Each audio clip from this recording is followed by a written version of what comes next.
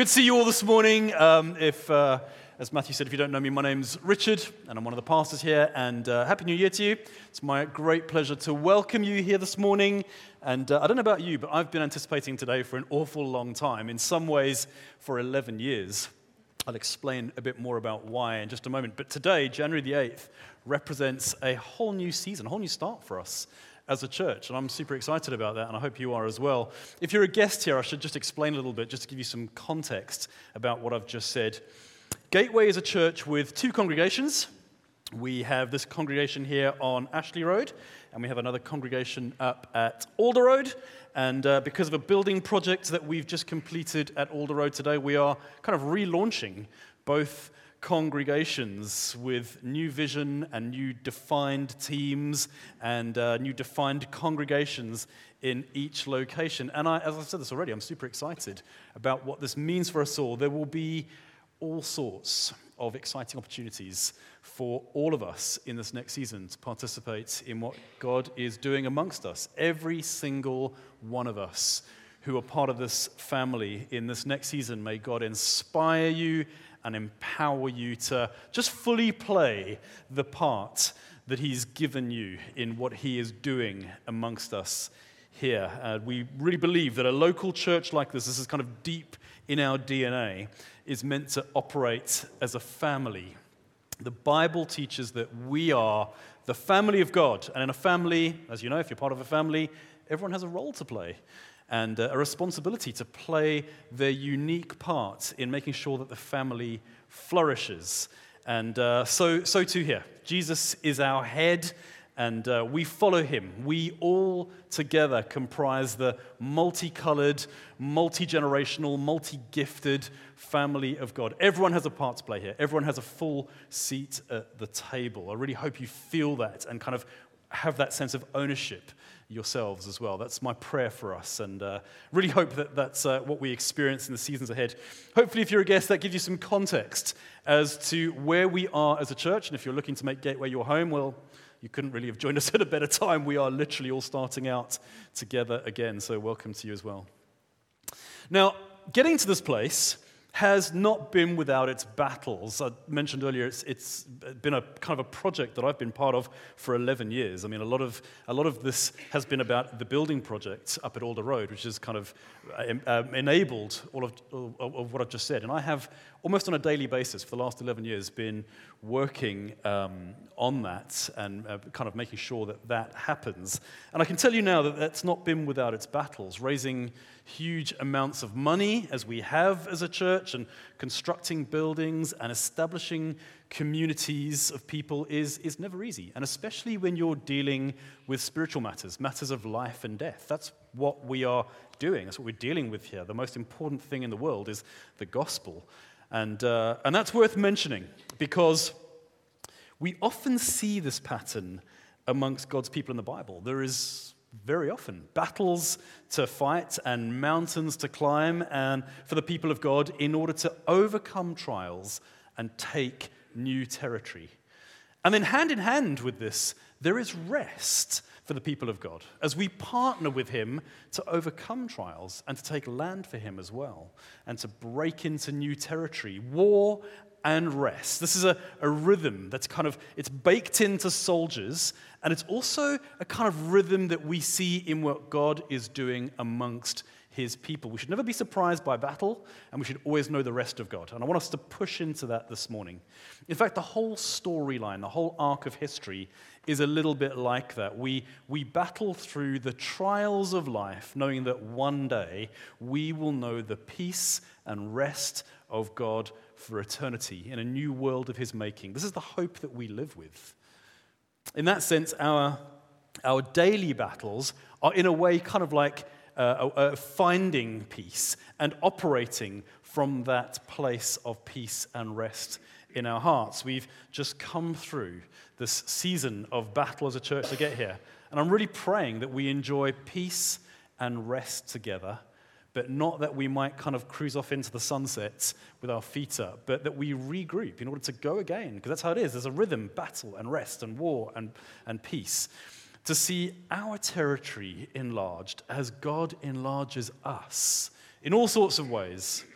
And it's this that I'm really anticipating, because in our context, gaining new ground should include all sorts of gifts emerging amongst us, and leaders emerging amongst us, and building projects here in this building that enlarge our space as God enlarges us, and churches being planted from here, and people being sent to the ends of the earth for the gospel. Hopefully all of these things will involve you and I. So don't be surprised if God starts to birth a new gift in you. Jesus promised and said he would build his church in all the earth, in every generation, through his people. And therefore, it stands to reason that he'd provide the necessary resources in you and I to do that. There's been times in my life where I've been surprised at my ability to do something I didn't think I could, or called to something I didn't think I was. That's because God breathes in, he inspires, he provides gifts for the building up of the church, to play our part in the family together. So, this morning, as we embark on this journey together, I want to do two things. I want to outline, first of all, what it means for us to war and rest as the people of God in this next season. And as I do that, I'm going to speak for slightly longer than I normally would, and I apologize for that, but I want to take some time to introduce a number of people and areas in church that will help us to know how to go to battle for each other, and also just very practically to know who our people are and how we're going to operate in this family together. So be prepared. There's going to be a fair bit of standing up and sitting down and applauding and that kind of thing. So warm your legs up, warm your knees up, warm your hands up, get ready. Of course, if you stand, please make sure you sit back down on the same seat. I've made the horrible mistake once sitting on someone's lap, knocking someone's hat off. So we'll do this in a very orderly way as well. Okay, I want us to look at the theme of war and rest from the first few verses of the book of Joshua. Many of you will know that Joshua was a military commander. Here's a photograph we took of Joshua coming up. There he is. And God asked him to lead Israel from the desert wilderness where they had been living for the last 40 years into a land called Canaan, which God had promised them generations before. If you know the history, the Israelites had been slaves in Egypt.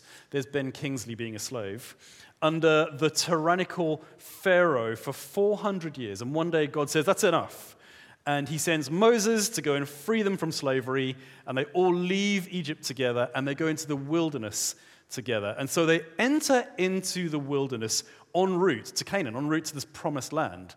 And that's where they stay for the next 40 years, in the wilderness, as God shapes them and forms them and grows them together as a people and matures them in order to prepare them to inherit this land that he's promised them, and that in order that they will root down in that land and establish worship and serve as a demonstration and an invitation to the whole world that Israel's God is alive, that he rescues people from slavery, and that he brings salvation and rest to his people. That's the kind of background narrative. And that is exactly true for us today. When people come in amongst us here at Gateway, they should encounter a people who have been set free from the sting and the slavery of death, because he's given us life in its fullness when Jesus went to the cross. This is good news for us. And they should encounter a people who are living out the freedom and the peace of not having to live under the tyranny of the many pharaohs of our age who would have you bow down to them. We're free from that kind of slavery. That's what Jesus has done for us. We're free to live in the worship and the wonder of the God who made us and loves us. And that should also serve as a kind of compelling invitation to the watching world to join in with us, to join in with what God is doing here at Gateway through our lives and through his purposes here and through what he's been doing throughout all of human history. Amen?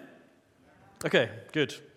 So, at the end of this 40 years in the desert, the people of Israel are encamped in the desert on the plains of Moab. And in the distance, after 400 years of slavery and after 40 years of wandering in the desert, they can finally see it. Just over the river Jordan in front of them is the promised land of Canaan, this place that God had promised his people and promised that they would settle and find rest, a place that was so abundant that it would feel metaphorically like the rivers were full of milk and honey.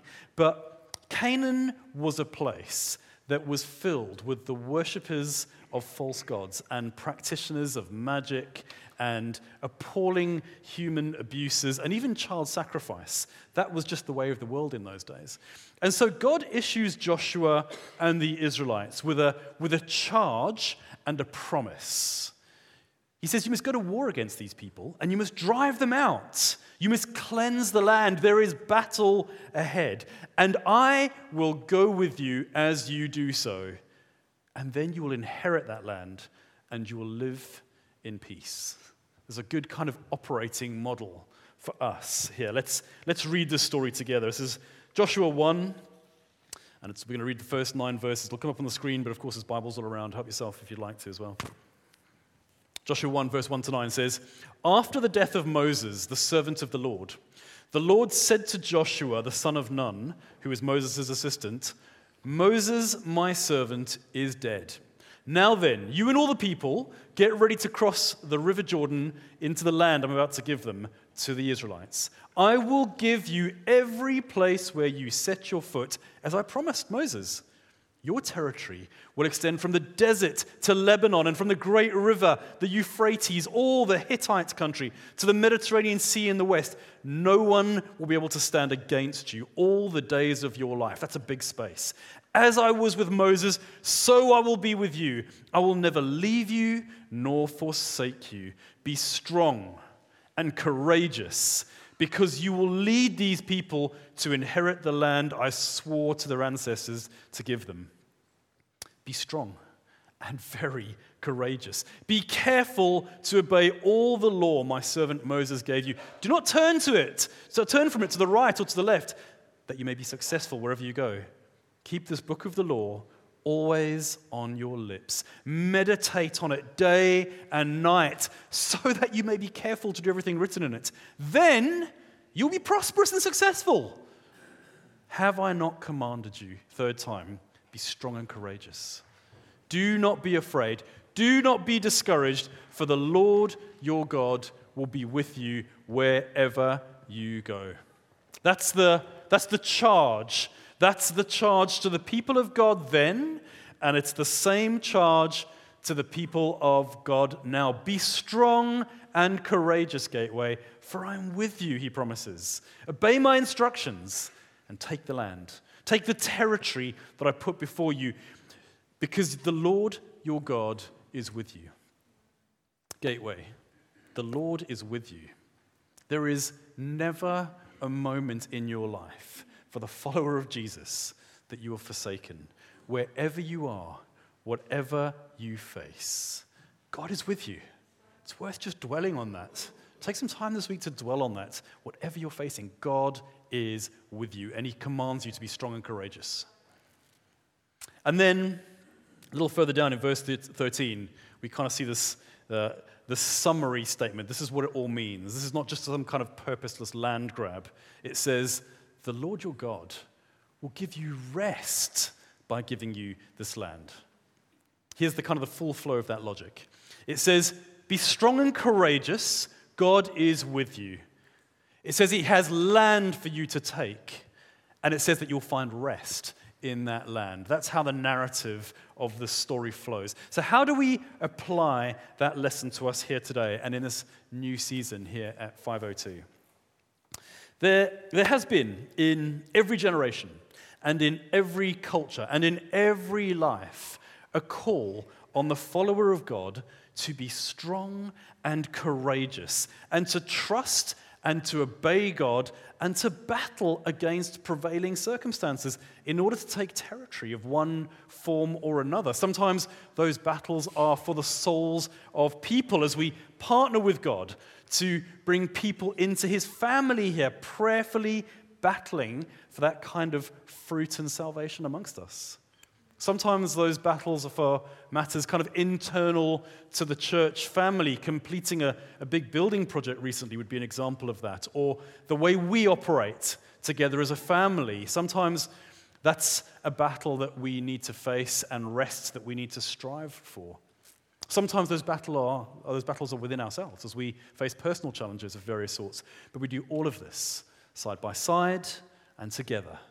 One body, one family, arm in arm, shoulder to shoulder, and we need to help each other to exercise trusting God and to breathe faith and confidence into one another as we follow our overcoming God and trust in his help for us to be an overcoming people.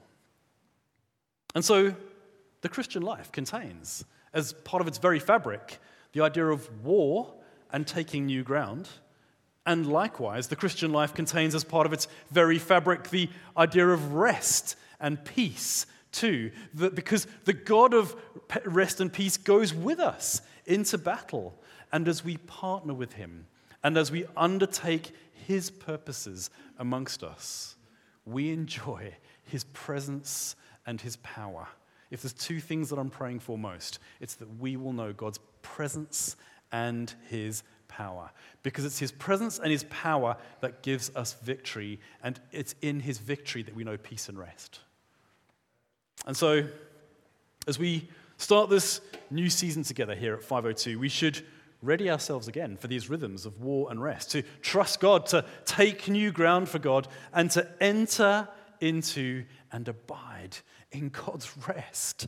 As we do so, there will be challenges ahead of us. There'll be mountains to climb and things to overcome and seasons to navigate and people and souls to battle for. We'll face individual battles. That's part of the Christian life. And in all of this, we're called to be strong and courageous because our God is with us.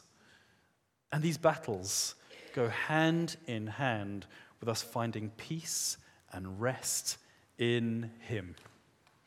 Now, rest for the Christian, the kind of rest that I'm talking about today, that is available today, is not a kind of feet up with a cuppa in front of Netflix kind of rest. That's probably okay for you too. But rest in a biblical sense is the kind of settled Sabbath rest that resides in the heart of the Christian, that Jesus is Lord of your life, that he has done everything that is necessary, all the work that is necessary for you to be saved when he went to the cross, and that he goes with you through every single circumstance that you face. That's what it means to find rest in God.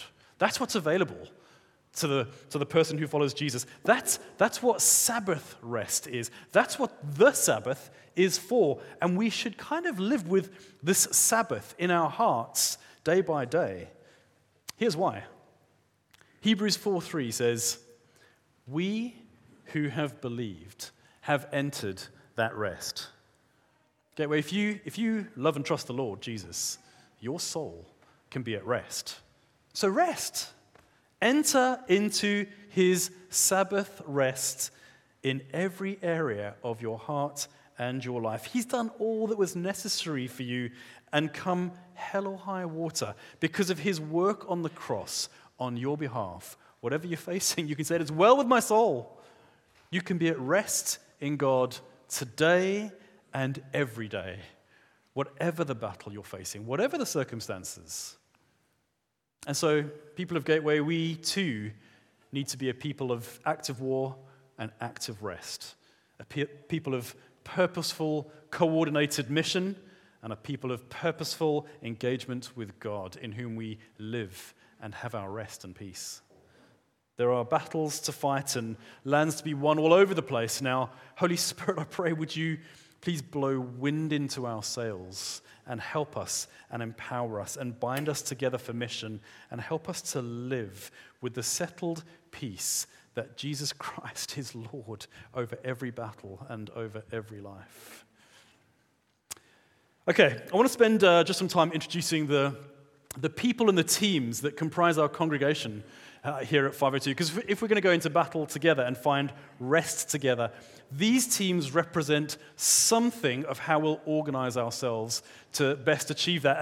And hopefully it'll be practically beneficial for us all too, to be able to see who's in the room and how we can kind of serve one another. This of course, is not the full sum of our coordination together. Whether or not you're on one of these teams, we recognize that all sorts of people serve so faithfully and faithfully battle for the church in all sorts of ways, and we are really so grateful for that. It may be actually that you aren't able to serve on a Sunday team for good reason, and that's totally fine. But as it's our first Sunday together, I wanted to kind of be able for us to physically see how some of these teams will help to structure us and coordinate us. Is that okay? Great. Okay, so firstly, here comes the standing, sitting, and applauding part. Get ready. I want to highlight our Connect team and our stewards. If you're on those teams, can you please stand for a second? Let's give them a round of applause. Great. I haven't quite worked out at what point I want you to sit, so you can stand or sit or do whatever you like.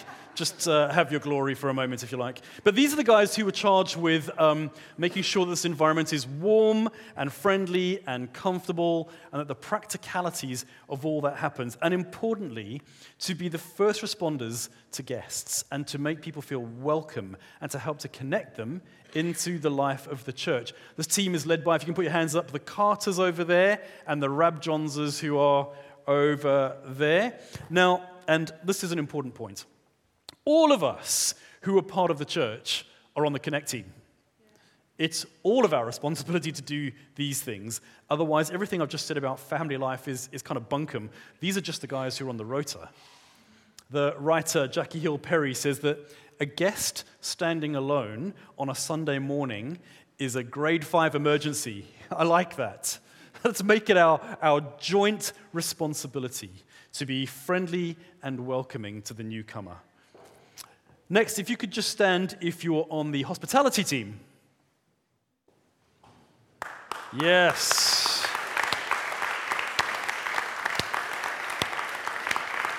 This team is led by Chris Main over there, who has faithfully served the church in this way for so many years and is responsible for making sure that we have decent snacks and beverages on a Sunday morning. Now, you may say, oh, that's nice. I like cake, I like coffee, and I'm grateful someone's providing that, and that's totally fine.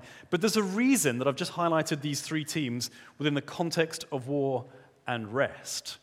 Our world, our society, is not naturally inclined to hospitality and warmth and sharing and generosity. You don't have to work too hard to see that. Racism, nationalism, poverty, political ideologies, military conflict, this is the way of the world.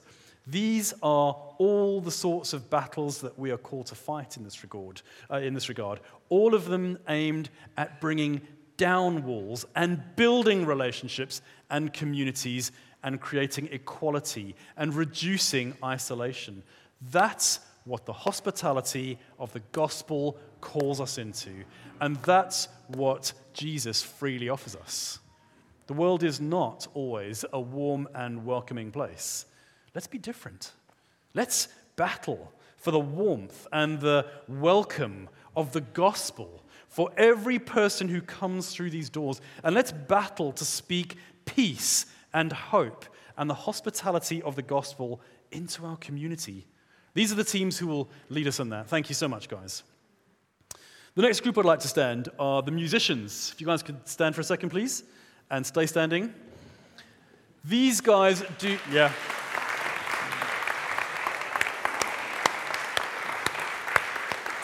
Stay standing for a second if that's okay. These guys do such a brilliant job of serving us here each week. They're often the first ones, well, they are always the first ones here on a Sunday morning, and often the last ones out of the building, practicing during the midweek. Can also get the PA and visuals guys to stand up if you haven't already. Let's give them a round of applause as well.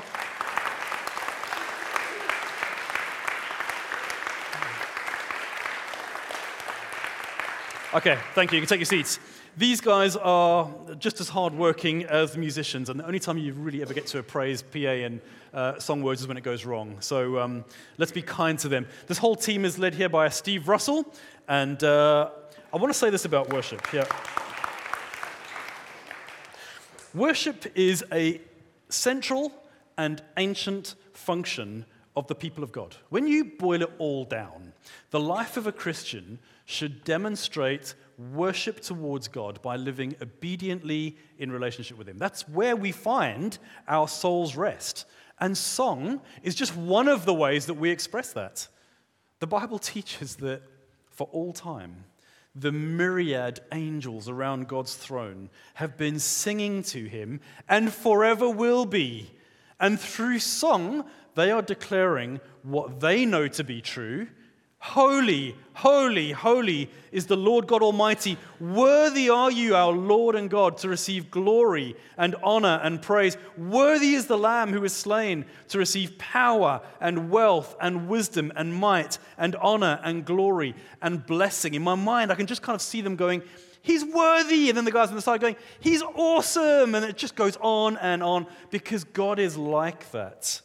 And on they go, and on they sing. They always have been, and they always will be.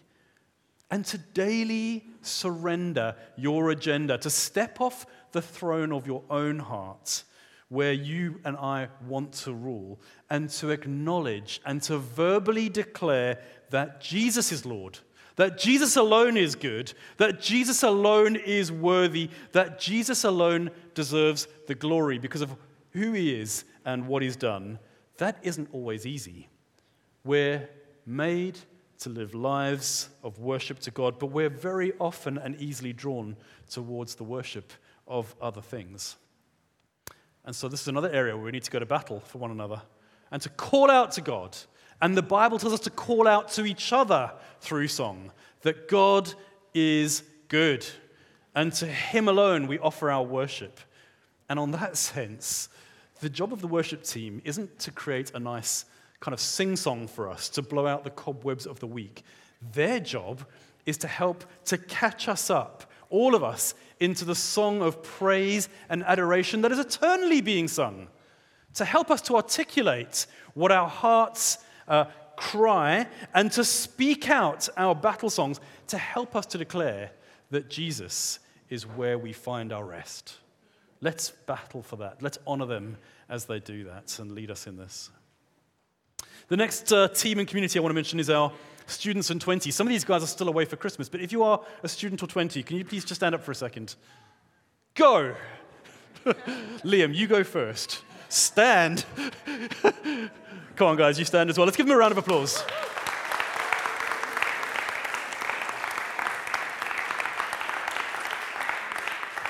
That was the quickest stand-up, sit-down, but you can stay standing. I want people to see you and know you. Stand back up. Come on now, people. Chloe, Francis, stand up. Liam, Priska, Blessing, stand up. Matt, stand up. Oh, my word. Let's get praying now as well. I said a lot of these guys are still away for Christmas. I think the guys in the room are still away for Christmas. Our Students and 20s ministry is headed up by Liam and Priska over here, and these guys do just a spectacular job. They really, really do. Being a student in this day and age is just not easy. It's probably never been more expensive in this country to study in order to enter into a jobs market that is so educationally saturated. And these guys are doing that away from home, battling all the cultural and relational battles that I've already mentioned in probably the most secular period in our nation's history. Being a practicing Christian on a university campus makes you a significant minority in our country. And all of this at a stage of life where the pressures of finance and uncertainty about the future and questions about careers and pressures associated with identity and morality are so in your face. We need to battle for these guys in all sorts of ways. When Liam and Priska tell me about some of the stuff that's going on in the lives of our students, it's sobering sometimes, to say at the very least. These guys have a great time together, but it's not just a social party. There's sometimes some really significant practical and pastoral issues going on. And Liam and Priska are very often, in fact they're our first line of defense in this area. And like you, I deeply want our students and our 20s to flourish here and to set themselves up well in the gospel for the future. This is a significant battleground for us as a church. We need to pray for these guys, for Liam and Priska particularly, and to repeatedly ask how we can serve and support our students. They have all sorts of initiatives for you to be involved in. Speak to Liam and Priska about how you can adopt a student. We've adopted Georgie. There she is, Georgie over there. We've had a brilliant time together as a family. We've cooked together and laughed together and watched loads of TV together. Georgie's done loads of chores at our house as well. It's been absolutely brilliant. So, I encourage you to get in there and speak to Liam and Priska about that. Our unique selling point as a church for students is that we offer a family environment here at Gateway, and that we're filled with really strong families. So let's go to battle for these guys by being family to them and continuing to love them and to pray for them and to feed them into the rest and the peace of God. Students, we do love you, and we are grateful to God for you, and we are in your corner. Thank you. Okay, this is where it's going to get messy. Could you go and get the kids, please? Great, thank you. While Matthew's doing that, the next group I'd like to stand is the Gatehouse team. Can you stand if you're on the Gatehouse team, please? Okay, let's give them a round of applause. Woo!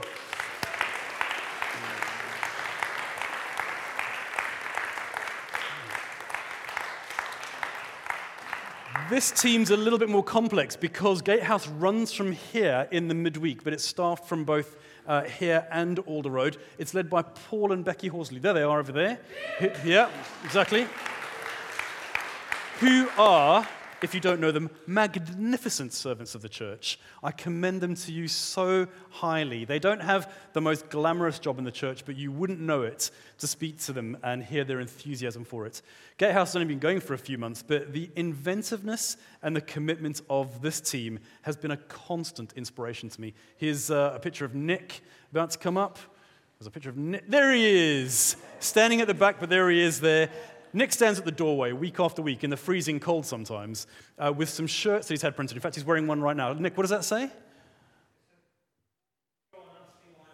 Go on, ask me why I'm standing here. And he engages passers-by, and we've been laughing about this. People sometimes see him and they cross the road, but then week after week they warm to him as he kind of engages them. And we've had people come in and really open up their lives through that kind of creativity and inventiveness. Gatehouse is a free, warm space with tea and coffee and cake and board games and friendly people. It's open here Thursday and Friday mornings, and it's open to anybody and everybody. We recently had 65 people in here on a Thursday, most of them who aren't part of the church, which demonstrates this point, that you don't have to look far for people who are desperately in need of human connection and love. And that is fundamentally what we're here to do, love God and love people. Okay, all of your eyes have hit the door now, so let's take a moment. Well, go on, bring them in, it's fine. Oh, I can hear tears already. Fantastic. Never work with, yeah. Okay. Keep them all over there for just a moment. Oh, bless you guys. If you want to go back to your mum and dad for a sec, you can. Can you just keep them there for just one sec? Thank you. I'm still talking about Gatehouse, and I'm going to speak to all of you guys in a minute, but come on in and stand over there. Great. You're losing some. Oh, never work with animals or children. Okay. Let me just continue talking about Gatehouse for a second. This Gatehouse really is a fierce battleground for us because the cultural narrative is not wired for us to love people. It's usually the opposite. Love yourself and look after number one. Be the God of your own little kingdom. And this does cause us to be relationally isolated and skeptical of truth claims and anti-faith and self-absorbed, which are four things that the gospel calls you to surrender. And Gatehouse is a wonderful vehicle by which we can battle for these things and hear the kind of the clanking of chains coming off people, chains of poverty and oppression and isolation, and be knitted into the family of God and come to know God. That's our battle. We were all on the other side of that battle at some point, and the rest and the peace that Jesus won for us is now the sustenance and the grace that enables us to go and do that ourselves. Okay, great. Now then, kids and young people. Okay, starting with one end of the age profile. Let's see how this goes. We've got the creche team, who are led by Jill Mudge. Is Jill in the room, or is she still up there? She's upstairs, okay. If you're on the creche team, Jill's going to come down. Jill leads this team. If you're on the creche team, can you just stand up for a second, please? Great, let's give them a round of applause, thank you.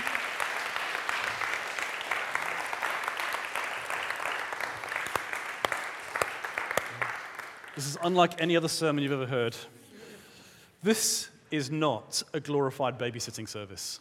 Creche is an important part of our mission.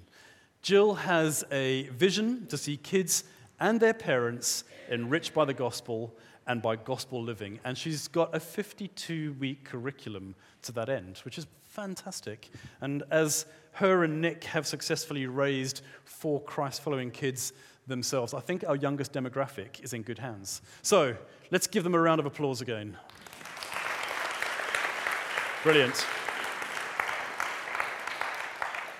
Then at the other end of that age scale, we've got the youth team. Please stand up if you're a youth worker or part of the youth community. Yes. Stand up. Great. Oh, there they are as well. Okay. Now, we'll come back to you guys in just a moment. Suffice to say that for our kids and youth, this is actually where I believe the cultural battle is at its most fierce. In this whole theme of battling for people and battling for lives, I was having a conversation with Nathaniel, who unfortunately can't be here today because he's not well, but it was him who reminded me that it's our job as elders to call the church to battle specifically for this fragile age group in the fiercest of battlegrounds. Can you guys please stay standing if you're in the youth team or youth worker? Go on, once again. Stand. Thank you. Okay, can you please stand if you are part of the kids team or a child? Great, thank you. Okay, let's give them a round of applause. Wonderful.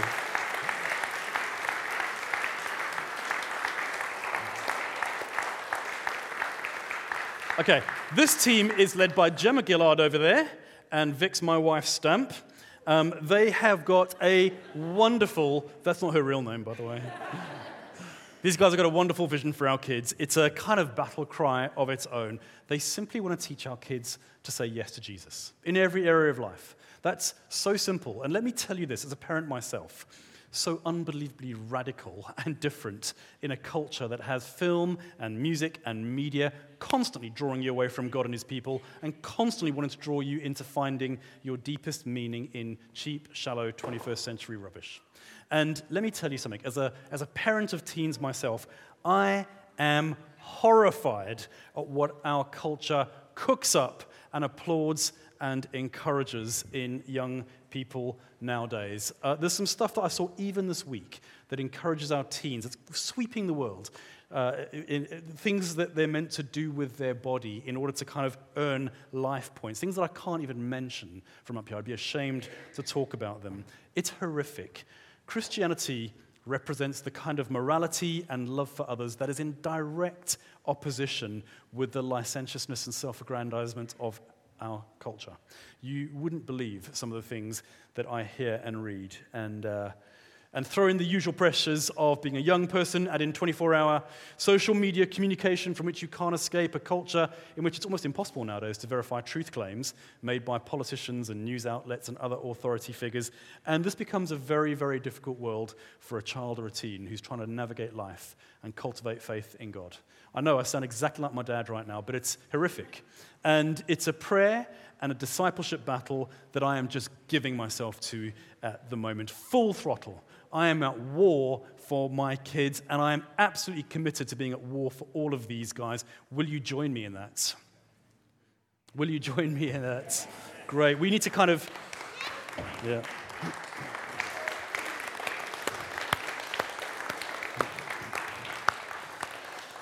We need to kind of, in my mind, I see us kind of like carpet bombing the ground before these guys in prayer so that they can overcome the trials of being a Christian in our society. In a moment, I'm going to ask Gemma to come and pray for these kids, and then I'm going to ask Evie and Lily to come and pray for all of us as well. And I really want to ask you all to commit to battling for them by praying for them this year and by blessing them and by encouraging them. One of the things that we really want to do, this is really what makes Gemma tick, is to create a more intergenerational culture here. Our kids should know that we are for them, and we should listen to and learn from them because we need to understand their world as well in order to serve them.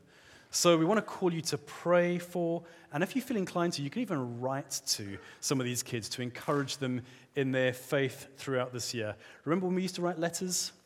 We do that again. But if you do decide to do that, please can you address that letter to either Vix or Gemma so that they can engage that child's grown up as appropriate. And the way to do that is if you write a letter, address it to these guys and pop it in that black tin over there at the back. Maybe one way to do battle this year is just pick a child and just pray like Billy O for them.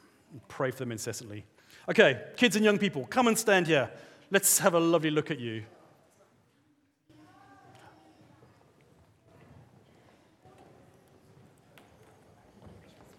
Oh, all over, yeah. Yeah. You can make encouraging noises as they do this if you like.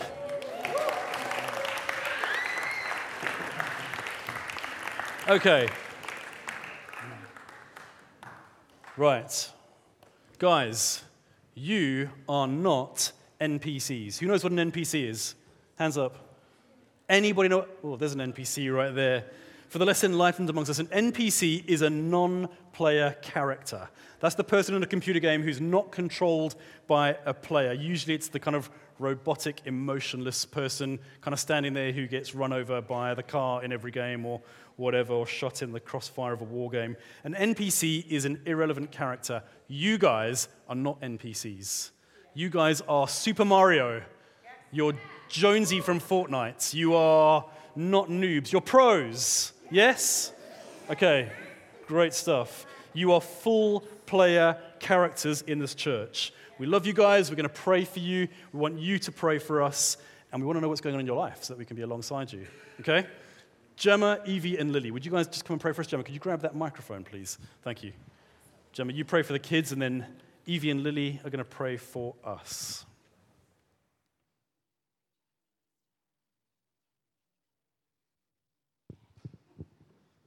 Come, Lily. Would you like to start? Okay, let's pray. Lord Jesus, we are so grateful that you have blessed us with these younger ones. And we're honored to have them in our care. And we pray, Lord Jesus, that you would help each one of them to know that they are loved, they are found in you, that they're part of this family.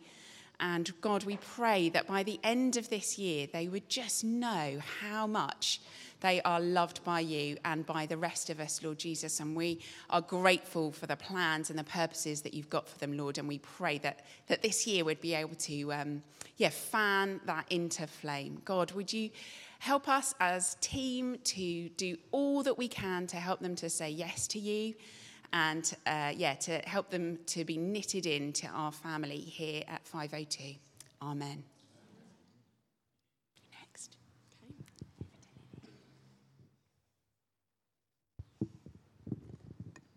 I just pray for this new season in Gateway Life. I pray that you would help the youth bless the church and that the church's wisdom would be passed on to us. I really pray that in this youth group we would leave this building and we would be fully prepared for adult life with you.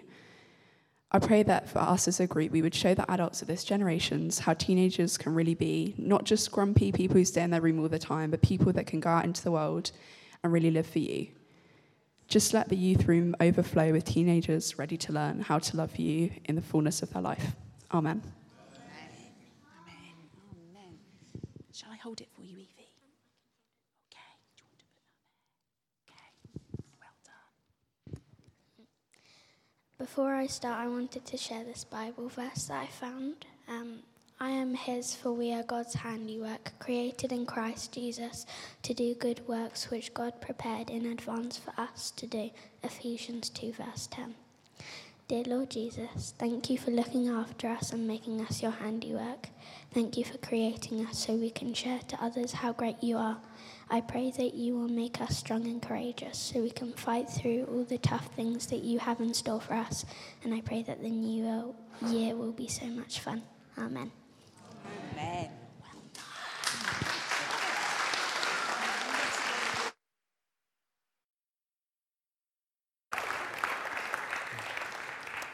Have a wonderful rest of your morning, guys. Let's give them another round of applause as they leave.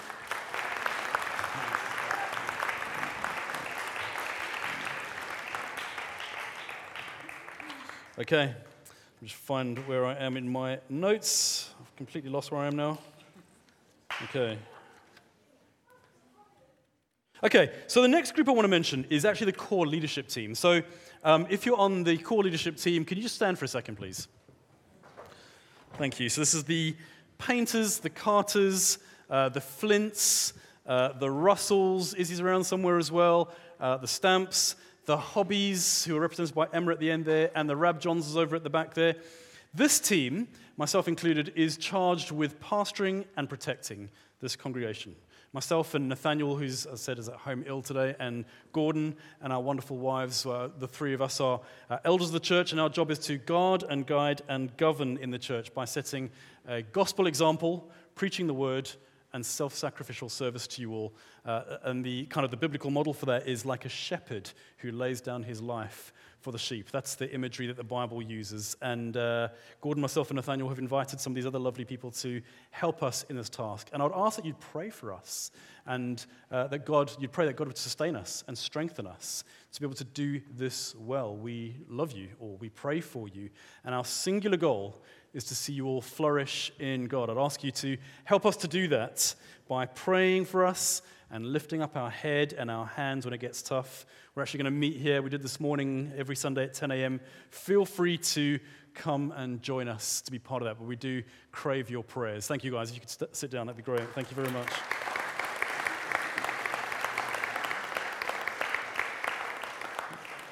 Fantastic. One of the things that we're going to do here on Sundays once a month is on the first Sunday of each month, we're going to call it Baptism Sunday.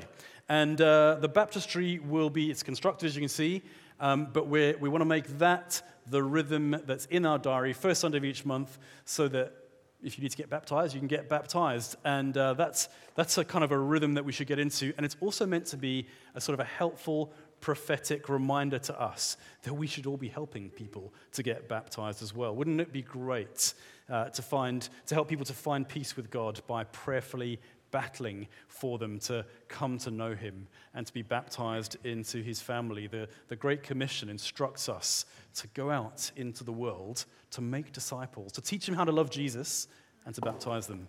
And so I want us to do that. And we're going to be a people who demonstrate the joy of this good news too. If what we believe is true, that we were made by the eternal, all-powerful God, and that even though we turned away from him and put ourselves under the curse of death, that all of this has been put right without any penalty to us, because Jesus took away our sins at the cross and has brought us by adoption into his family and has given us victory over even death. If that is true, then we should be the happiest people in town. And we should act like it.